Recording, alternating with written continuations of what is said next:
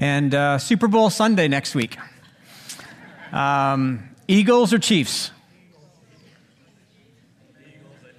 I don't know. It does seem a little mixed there today. This doesn't have a lot of air in it. The one, I was going to go for the balcony today, but I don't know. This could be a problem. So I've tried that before, Pastor Gary. Our liability insurance isn't quite high enough, if you know what I mean.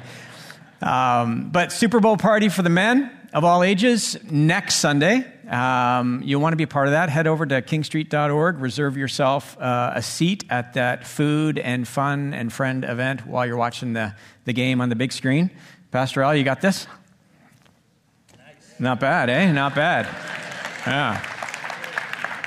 Not sure if they're cheering for the spiral or for the catch, but we'll take it, right? Both of us. All right, so we're wrapping up this series called Voices, and if you're new to us today, this series has been all about learning what it means to turn down the volume, right? There's a lot of competing voices out there for our attention, and so we've been learning what it means to just be a little bit more deliberate about monitoring the noise. And I mentioned during the very first talk that I'm driving around wherever the road takes me these days without talk radio. I just turn off the music. There's no podcast. It's me and the silence of the road. And I'm actually enjoying the fact that it's a little bit quieter in my life these days. Have you experienced, maybe during the last number of weeks, the cacophony of voices that come our way and the intensity of the noise? And when we're somewhat oblivious to it, can have a power over us. It can influence us and move us in all sorts of directions, and they're not always healthy directions. So we early on in the series talked about turning down the volume. Then we talked about the guiding voice of the Spirit, right? Paying attention to the whisper as God invites and prompts and as He directs and as He superintends. We look for the hand of God as He's gently moving us and calling us to go in certain directions. We talked about recognizing the source and how it's not always crystal clear on the voices we hear. And by the way, if this is your first time, we've been declaring ourselves. We're not a community who runs around hearing voices. We do hear an inside whisper, we'll call it. And we're being selective, as we talk about this morning, selective listening. And we would love to hear from you. Those of you who are on social media, Instagram, Facebook, there's a post there. It's been made this morning, I believe, already. If not, it's coming out in the next few minutes. You can head over to Facebook, Instagram. Let us know what the takeaway was for you during this series. Was there an aha moment? Was there something that kind of reminded you that you need to move in a different direction, something maybe new to think about? We would love to hear the community voice of what has been said and what has been understood. So today, selective listening. Actually, last week, remember we talked about using our best voice. We talk about the voices that are out there, and then all of a sudden we have to pause for a moment and say, what kind of contribution am I making to the voices in the world? And so hopefully this past week you were using your best voice. But today we're going to talk about selective listening. Our passage to ponder is on the screen. And so if you're able, would you stand with me? As is our custom around here, we repeat it together loud enough so our neighbors can hear us. And so would you join me by reading this passage from Hebrews chapter 3, verse 13. See to it, brothers and sisters, that none of you has a sinful, unbelieving heart that turns away from the living God. But encourage one another daily, as long as it is called today, so that none of you may be hardened by sin's deceitfulness. We have come to share in Christ, if indeed we hold our original conviction firmly to the very end. As has just been said, today if you hear His voice, do not harden your hearts as you did in the rebellion. The word of the Lord for us today. Church family, you may be seated. So this morning, what we're going to do is we're going to have a 2-point sermon, which means it's just a little bit briefer than you would typically expect from someone like me as a teaching pastor. 2-point sermon, we're going to talk about some of the external filters that we need to acquire as we think about selective listening. And then we're going to talk about how we can improve our inside voice. There is a lot of chatter that goes on internally. And when we're not paying attention and we're not present in the moment, sometimes that inner dialogue can go undetected, so to speak. It's like the operation system of the soul and the mind is always chatting. We're talking to ourselves. and it influences tremendously our attitude, our core beliefs about ourselves, about our neighbor, about the world around us. And so we want to step back, pause for a moment, take inventory about how we can improve our inside voice and how we do talk to ourselves about ourselves. And so what I'll do is I'm going to lay out 3, I hope, helpful principles that will just sort of set the stage for us as we look at an extended narrative passage found in the Older Testament, in the book of Numbers. And then we'll draw those 3 overarching principles into the passage, and then we'll have a conversation around this idea of paying attention to our inside voice. Okay, so that's where we're going this morning. So, filtering external voices, thought number 1 for consideration. Here is one of the overarching principles that I hope will help us today. We need to realize that influence is subtle and incremental. Influence is subtle and incremental. We could look back over our lives, over the last number of years perhaps, and we may have had core convictions that were with sharp edges around them. And then based on the nature of the way our culture has evolved and changed and shifted in some ways, those sharp edges have become somewhat dulled. Or maybe even those core convictions have been changed.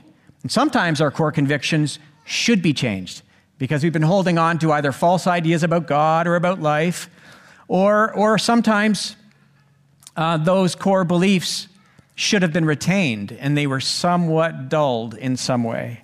For all of us in this room today, we know about the dynamic of drift. Whole organizations can drift when those things that are central become peripheral. Relationships can drift emotionally when shared experiences become less and less common. When 2 people become 2 ships in the night, so to speak, the emotional connection becomes less intense. And so relationships can experience emotional drift along the way.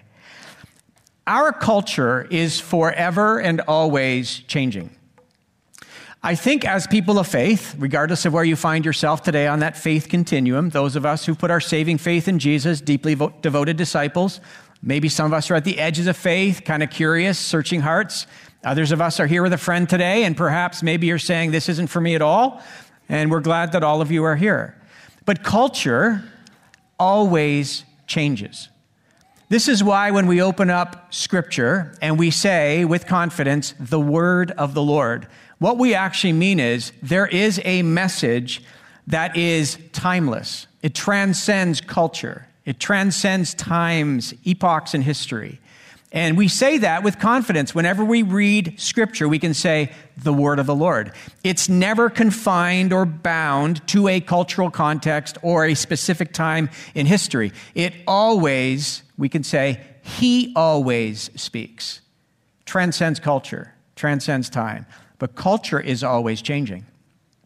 Michael Medved wrote a book a number of years ago now called Hollywood vs. Religion. And the premise of his book went something like this. He made an argument that in the 1960s, Hollywood began to express more deliberately and more noticeably its bias against Judeo-Christian worldview and values. And he posed the question in his book. He says, does Hollywood reflect or inform culture? By reflection, he means just shining back to the culture what's already there. And by inform or instruct, it was this sense in which introducing new ideas or strengthening certain kind of emphases. And his short answer was yes. Hollywood has had, since the 1960s, you probably notice it in films that you watch, a certain bias against Jewish, Christian worldview and values. And it does reflect and it does inform or instruct. And that has great implications for us.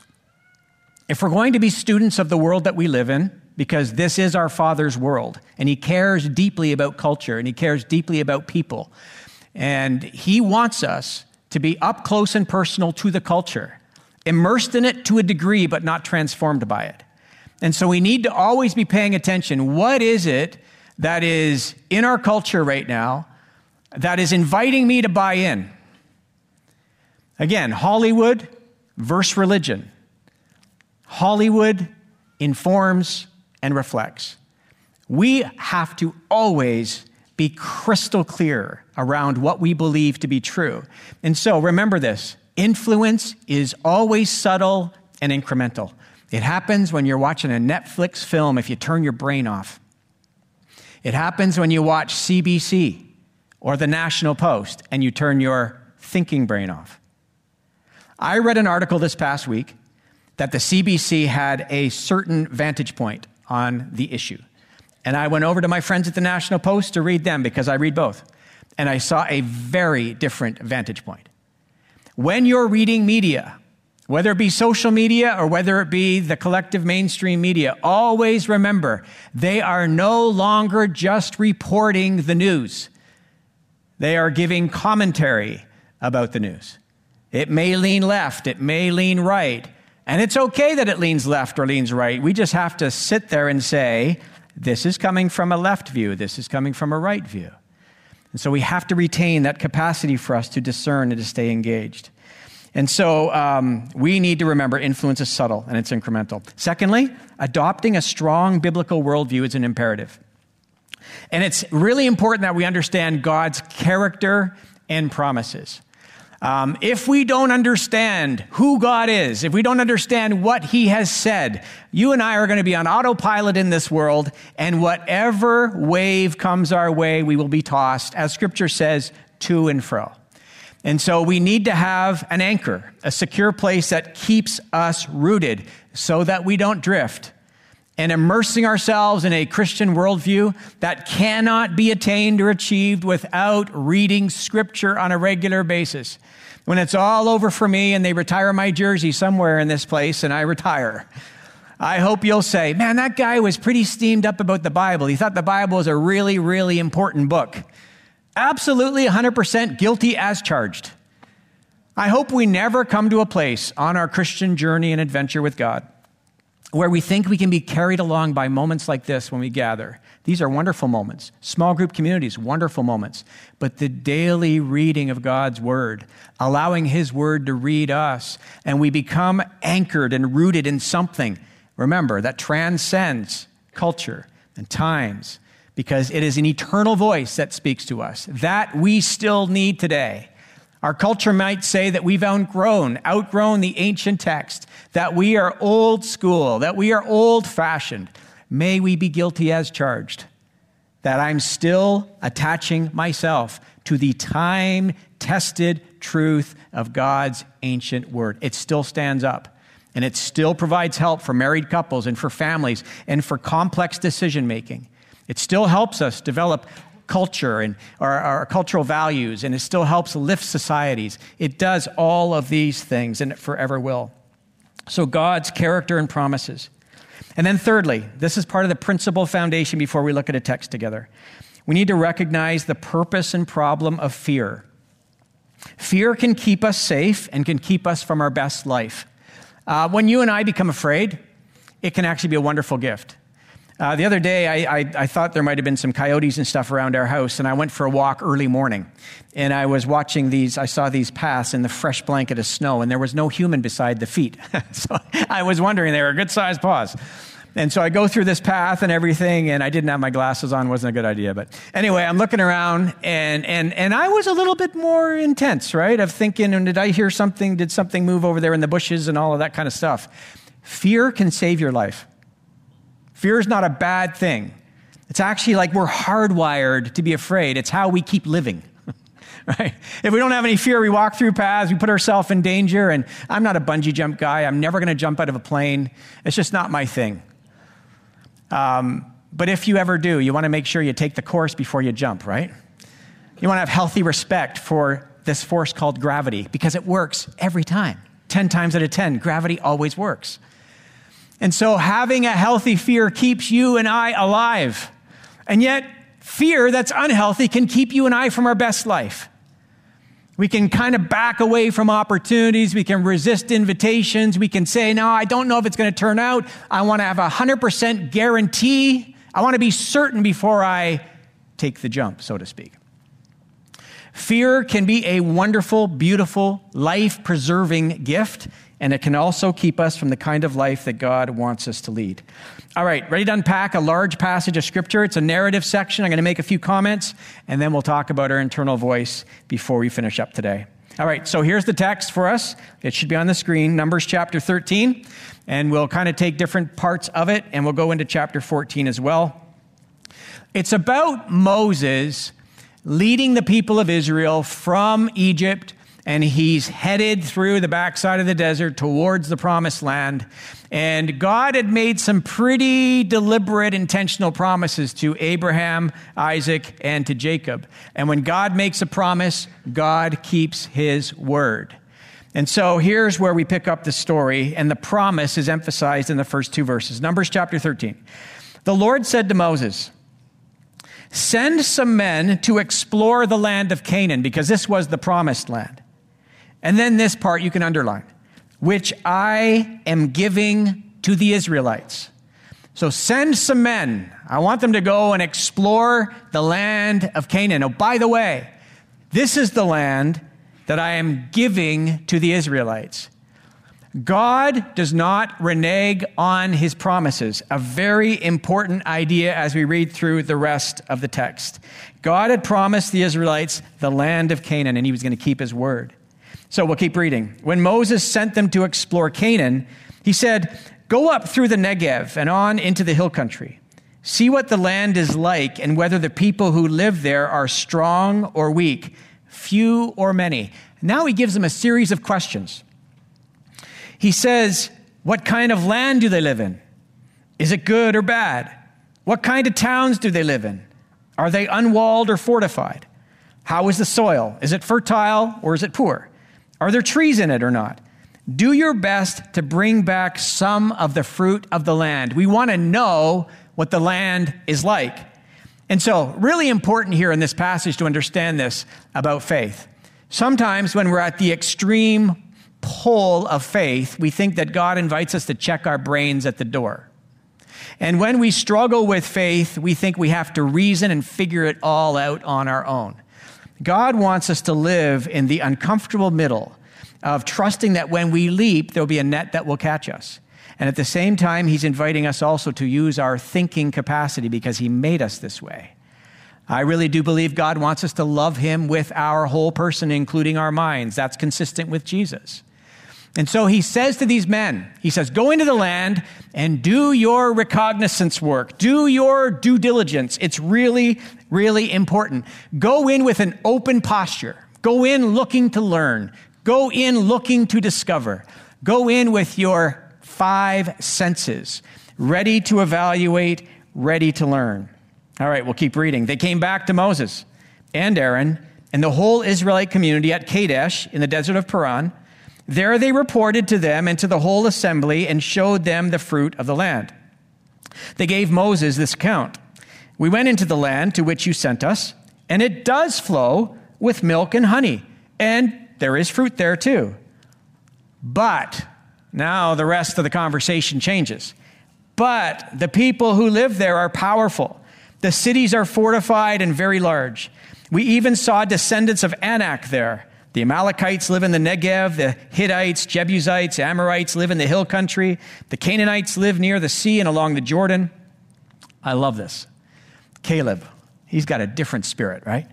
Then Caleb silenced the people before Moses and said, we should go up and take possession of the land, for we can certainly do it. Did you hear the cross-cultural voice of Caleb who says, I'm not going to argue with all of these things that they just said, but you know what? I've got a butt of my own. I think we can do this. We should go up and take possession of the land, for we can certainly do it. But the men who had gone up with him said, we can't attack those people. They're stronger than we are. And they spread among the Israelites a bad report. All reports are not created equal. National Post, CBC. Different reports. Keep your thinking mind. A bad report about the land they had explored. They said the land we explored devours those things in it. All the people we saw there are of great size. We saw the Nephilim there, the descendants of Anak come from Nephilim. We seemed like grasshoppers. Is that an exaggeration? We seemed like grasshoppers in our own eyes, and we looked the same to them. This is an intimidated report from intimidated people. But Caleb is made of something very different. Always remember this. Two different people can see the very same experience and see things very differently. Bias and agenda, we often discover what we're looking for. Every person in this room has a perspective, a backstory that informs our vantage point. We all have ways by which we see the events, perhaps interpret the events of our lives. And so it's really, really important that we become aware of how we listen, see, measure, become aware of all the things that are happening around us. Two different people can have a very same experience. One say, "Where is God?" in the middle of it, and another person say, "I sense the presence of God in the middle of this." The way I've described it before in different ones, it's resonated with you. For the searching heart, God puts breadcrumbs. And when you're hungry, you'll find him. Right? If you're hungry enough for bread, you will follow the breadcrumbs.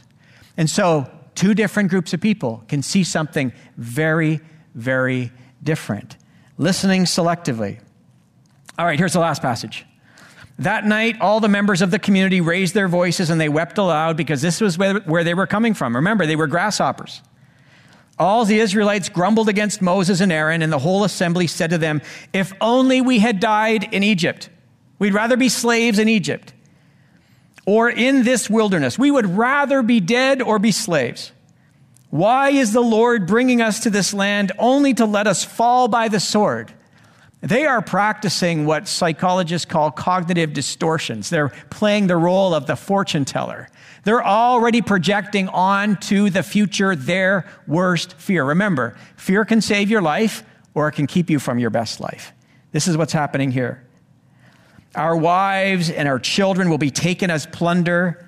Wouldn't it be better for us to go back to Egypt? And they said to each other, "We should choose a leader and go back to Egypt." Then Moses and Aaron fell face down in front of the whole Israelite assembly gathered there. Joshua, son of Nun, and Caleb, son of Jephunneh, who were among those who had explored the land, tore their clothing and said to the entire Israelite assembly, "The land we passed through and explored is exceedingly good. We're sticking to our story." And then I love this. One group says, "But." This group says, "If the Lord is pleased with us, he will lead us into that land, a land flowing with milk and honey, and will give it to us. Only," he says, "do not rebel against the Lord. Do not be afraid of the people of the land, because we will devour them. Their protection is gone. But," here comes a wonderful but, "the Lord is with us. Do not be afraid of them." If you were there that day, what voice would you listen to? Selective listening requires at some point dialing in, tuning in, and saying, "This is the voice for me." If you play the story forward, this group of people, the 10 of the 12 that came back with a bad report, God sent a plague among that group, and they all died. But God preserved Joshua and Caleb, and they went into the promised land. It really matters what voices we listen to. And without exaggerating today, listening to the right voices can be a matter of life and death. If we incline our ear to deceptive, which is our passage to ponder, deceptive voices, we will find ourselves off course. Remember, the drift that happens. It's not just organizations, not just relationships. Our spiritual welfare can be at play when we drift far enough and we drift long enough. And so, the culture is inviting us to go with the undertow. And God is saying, drop an anchor and drop it here and stay the course. There is a right, there is a wrong, there is good, there is evil. Make your camp in God's approved campsite. Call that home and believe his promises. So I love this about these men. They had confident humility. And when we have confident humility, it helps silence the fear that keeps us from our best life. All right, so we've got this external invitation. Sometimes the voices are loud. We got to dial them back. Sometimes there's a cacophony. We have to find our way through them. And we can't do it when we're drifting, tossed by the waves of the sea. Remember, influence is subtle and incremental. It happens to all of us. Fear can be a wonderful gift that saves us from our lives, and it can keep us from our best life as well. Can I leave you with this last thought before we're done with this teaching series? The last one is this. I want to invite you to improve the way that you talk to yourself. And I need to improve the way that I talk to myself. Again, as I've already mentioned, we may not pay that close attention to all the inner dialogue. I remember Stuart Mulligan, my pastor, growing up as a kid, he used to say, we all talk to ourselves. It's just that when you talk back, it becomes a problem. And I like that. I know what he meant, the verbal. But sometimes we should talk back to ourselves. Sometimes we talk to ourselves in a way that we would never speak to a good friend. Sometimes the names we use to call ourselves something when we've made a mistake is not a good and beautiful word. Anybody in this room ever beat yourself up when you make a mistake? Okay, I have a few friends here because I do the same. It is so easy for us to be hard on ourselves. And do you know, I'll call it out today, do you know that people who identify with religious communities can sometimes be harder on ourselves than the rest of the culture? We have this beautiful invitation by a gracious and loving God to stay in step with him to a beautiful, beautiful life with God.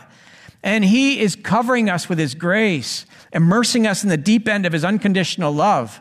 And then when we mess up, we just torment ourselves. I have some, I think, good news for you today. God expects you to mess up. He expects you to fail. He expects you to sin. It's quiet in here today. Isn't that encouraging? 3 or 4 of you are encouraged. Others of you think it's not good that God expects you to sin. Why did he send Jesus? To die on a cross and take the weight of your sin, past, present, and future, if he thought you could do it on your own. If he thought you could just have enough illumination, kind of have this beautiful information experience and say, there, I'll get it right myself now, then he would have probably just sent us a manual and we wouldn't have had to have Jesus die for us to cover our sins. Knowledge will not save you. Your good behavior won't save you. Jesus saves you. The whole book of Galatians is written that says this, it's Jesus plus nothing that equals salvation. He was writing to the first century Christians, not about circumcision or not about good works. They matter. Back in that context, it mattered. Good works still matter today. But at the end of the day, you can't do enough good in order to tilt the scales to be saved. Jesus saves us. But somehow in my mind, I think I should be better. Somehow in my mind, I think, but I shouldn't still struggle. I still shouldn't have that habitual way. If that's you today in this place, you are part of the human family. Remember the sin that so easily entangles? The writer of Hebrews says it easily entangles us. You don't have to go and try hard to get entangled in sin. It happens easily enough. Now, Jesus doesn't look back and say, hey, I'm good with it. He doesn't do that because he knows that sin that entangles you trips you up and it doesn't lead you to a progressive life where you're free. You're entangled. And that's not what you were made for. You were made for more. You were made for something more beautiful than that. And so God says, oh, come on, leave that behind. Come with me. I'm going to give you my spirit to give you the power to overcome that. But when we berate ourselves and when we reverse, Romans chapter 8, verse 1, there's no condemnation. Well, that's for everybody else, but not for me. When we do that, we get in the way of the liberating work of the Spirit. So, for us in this room today, how do we do this? Just a couple quick thoughts. The importance of challenging our thoughts and informing ourselves of God's goodness and his power. In Psalm 42, we're not really sure what the context is, but David is likely the author. And he writes this psalm because he's either on the run from Saul or probably on the run from his son Absalom. But he's writing about what it means for him to be cut off from the people of God, and it is deeply painful for him. He's actually starting to spiral a little bit, and we get a little inside glimpse into his thoughts. And so he writes this in verse 11 of Psalm 42. He says, "Why, my soul, are you downcast? Why so disturbed within me?" He does a little bit of challenging the thoughts, and he does a little bit of self-talk. He says, "Put your hope in God, for I will yet praise him, my Savior and my God." It's tough right now. It's hard. You're in a dark place. You're on the run. You're lonely. You're cut off from the worshiping community, the people of God. But he says, no, this isn't the end of your story. He talks to himself. Put your hope in God. When you come to a place like this, you hear someone like me invite you to elevate your thoughts, to understand the transcendent, the beautiful, the powerful God who made you in his image and likeness and who loves you so, so much. But then you go to your workplace, you go to your home, you go to all sorts of environments in our communities, and then we are trapped between our two ears. We're interpreting the events of our lives, and then we begin to offer commentary to ourselves that is not always faith-filled and not always anchored in the truth, and it perhaps might reflect more of our family of origin and some of the messages and the core beliefs that we were taught growing up. And God says by his Holy Spirit, no, don't listen to yourself. Listen to my Spirit that is informing your true self, where you can rise above that. We're not talking some Pollyanna here, power of positive thinking, though I believe positive thinking is powerful. I'm encouraging you to just line up to the truth of God's word. Talk to yourself when necessary. It'll keep us from the ditches, because there's something powerful and pervasive about the spiral. And if we don't push against it, we'll go down further and further and further, and we will feel like we are in a dark hole. Jesus comes for people who end up in dark holes, but he doesn't want us to go down that rabbit trail. He wants us to find a new path, his path. All right, a loud inner critic, negative thoughts can keep us from realizing our potential and living a beautiful, adventurous life with God. Back to the human parts of who we are. Moses was a tremendous leader, wasn't he?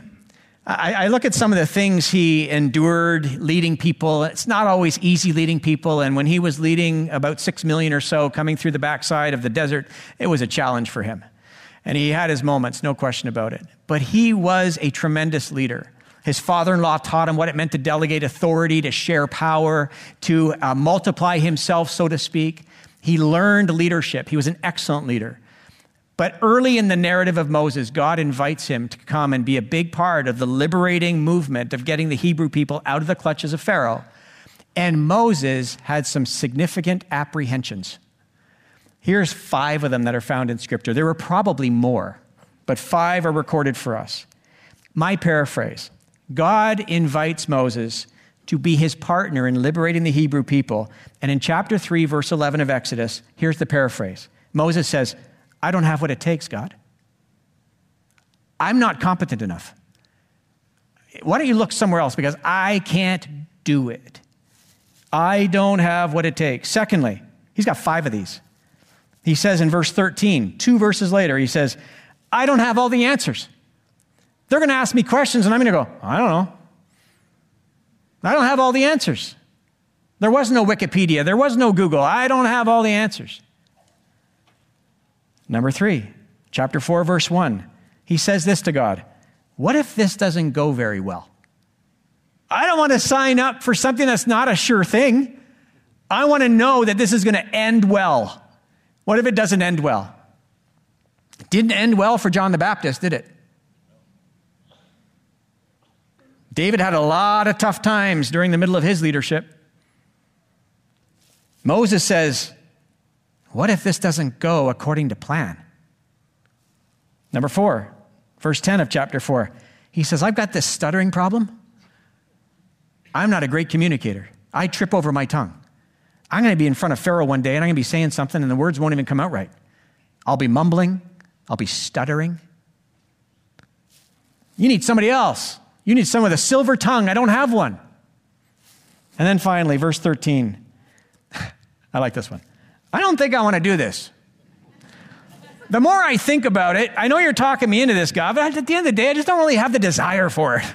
It's not my calling, right?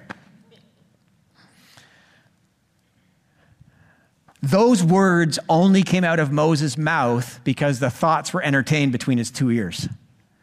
He was an expert in himself by seeing himself from a cup half empty point of view. If we could see ourselves the way God sees us, if we could understand the delight he takes over us, we may not be so down on us. It's true. Scripture says he sings over us. We witnessed a child dedication moment this morning. The Older Testament talks about how God sings over us. Like children, he's singing over us. I had 2 daughters, sang over them. I don't know if they enjoyed it, but I sang over them. Right? We express our delight when we do that. God expresses his delight over us. Can we reach for the reset button today and say, Lord, I want to pause. I want to pause this negative tape that is playing in my head about me. I want to start believing the best about me. I want to start believing what you believe about me. I'm not going to be blind and oblivious to my weaknesses. I know who I am. I'm not going to have an overinflated ego. But I do want to recognize my intrinsic value as a son, as a daughter of the one true God. And every area of weakness and every flaw and every failure is covered under the atonement of Jesus the Christ. And it's awesome. And if I am in Jesus, then my eternity is secured in him. And I am anticipating that the best is yet to come, right? The best is yet to come. Amen to that. So this is the last of our Voices teaching. I hope I've enjoyed putting these together because it's been so good for me. I am an open book around King Street. You know that. I have spoken to people who are far more competent than me about my own inner chatter. If you're here today and you know firsthand that defeating voice of inner negative chatter, I am with you. I have not graduated from the school of negative self-talk. I still have my moments when the negative part of me kind of gets the platform and starts lecturing me and reminding me of the things I don't always get right. And we are all a work in progress in this place. And it's okay, right? The mental health movement has told us it's okay not to be okay. It's okay for us to have this work of sanctification to be ongoing, and we hope and we pray and we work toward it, that it's progressive. It's progressive sanctification, but it doesn't mean there are not setbacks. Setbacks happen when it comes to life in the kingdom of God.